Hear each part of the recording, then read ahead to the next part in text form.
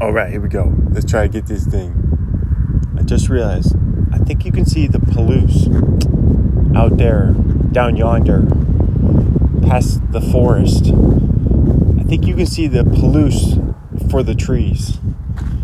What is it? See the trees for the forest, forest for the trees. You can see the Palouse for the...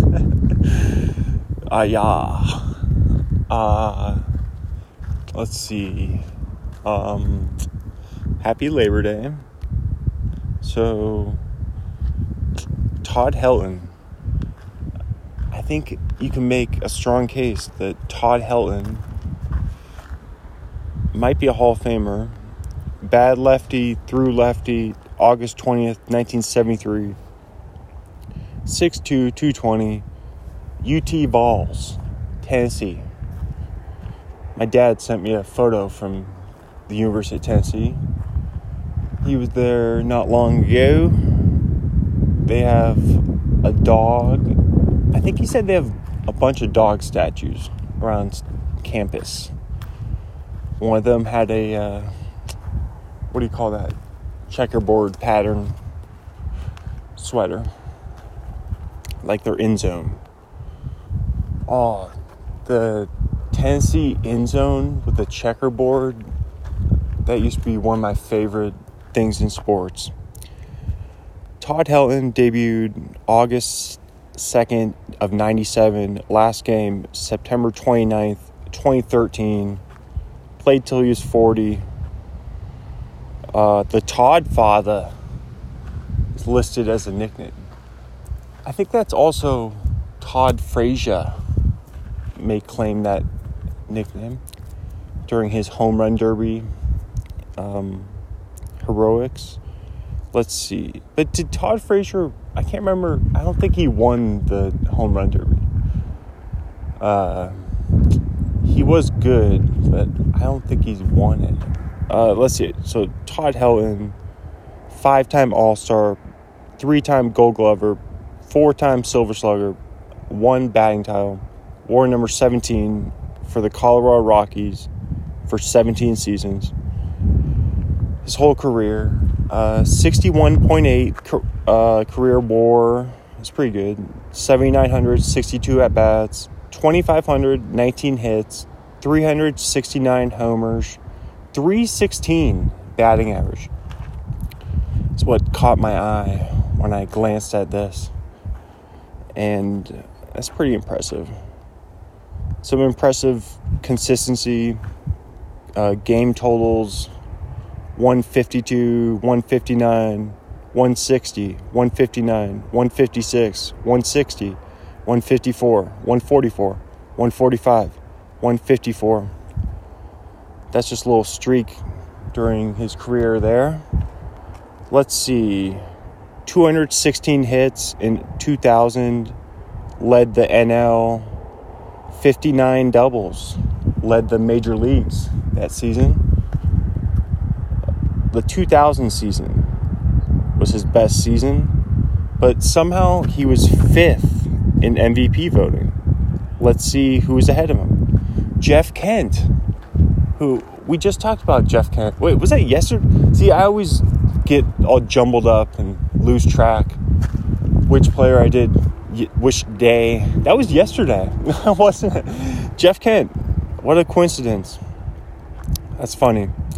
Barry Bonds, 2nd. Mike Piazza, 3rd. Jim Edmonds, our other old friend, 4th. Friend of the pod. Jim Edmonds. 147 ribbies in 2000. Led the major leagues. 42 homers that season. And 372 batting average. Led the majors. On base, 463. Led the NL. Slugging, 698. Led the majors. And OPS led the majors. 1,162. And led the majors total bases. 405. And somehow did not... How did he not win MVP? I'm just looking at that season. That must have been better than Jeff Kent's season. How did, Todd Helton was not getting the love of the MVP voters back in turn of the century. Y2K, Todd Helton. Y2K, Todd Helton was the best Todd Helton. That's his nickname. There you go. Yeah, he was dominant, and he definitely should have been MVP. Not even having to look at Jeff Kent's numbers again for that 2000 season, which he won MVP. I can guarantee Jeff Kent didn't have those numbers because Todd Helton led the majors and like everything. So he should have had an MVP. He, in 2005, led the majors in on base, 445. Oh yeah, and 463 on base in 2000 that's like unprecedented. We never see that high on base. So he had some great seasons. He was an all-star from 2000 through 2004 for 5 seasons in a row. But that was all his all-stars. Just 5 seasons, banged him out. He hit over 50 doubles again in 2001. He had 54. He had 592 doubles on the career. 1,406 ribbies. 1,401 runs. 1,335 walks. So Todd Helton used to walk a ton. He walked over 100 times, 5 different seasons, with 127 being the most. He only struck out 1,175 times on the career.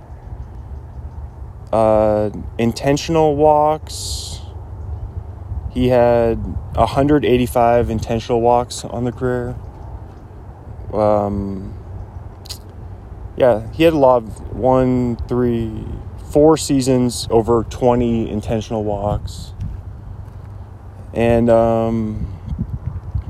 I think you can, like, just playing with the Colorado Rockies, just not a big, like media market or coverage, or kind of like one of the lesser known MLB teams. Like maybe if he played 17 seasons with the Yankees or the Red Sox or the Mets or some big market team, then he might be a Hall of Famer. But just playing up there in the Rocky Mountains, just smashing the ball. And people probably would say that he had like an advantage playing in the elevation, but still though, that doesn't account for your on base. But I want to say he's a Hall of Famer, but once again, the Hall of, like, very close, I would say. Not quite a Hall of Famer, just like absolutely stellar numbers, especially in the early aughts. But kind of faded in the late aughts as he got into his 30s. I mean, Hall of close, not quite, but just smashing the ball up there in the Mile High City. Todd Helton, just crazy numbers. Should have had an MVP. Should have won MVP in 2000. There you go. My guy Todd Helton. Not quite a Hall of Famer, once again. I raised the standards, if you can't tell. I think I probably said in the beginning, I said some easier people, I let people in. But then I realized I couldn't say everybody's a Hall of Famer.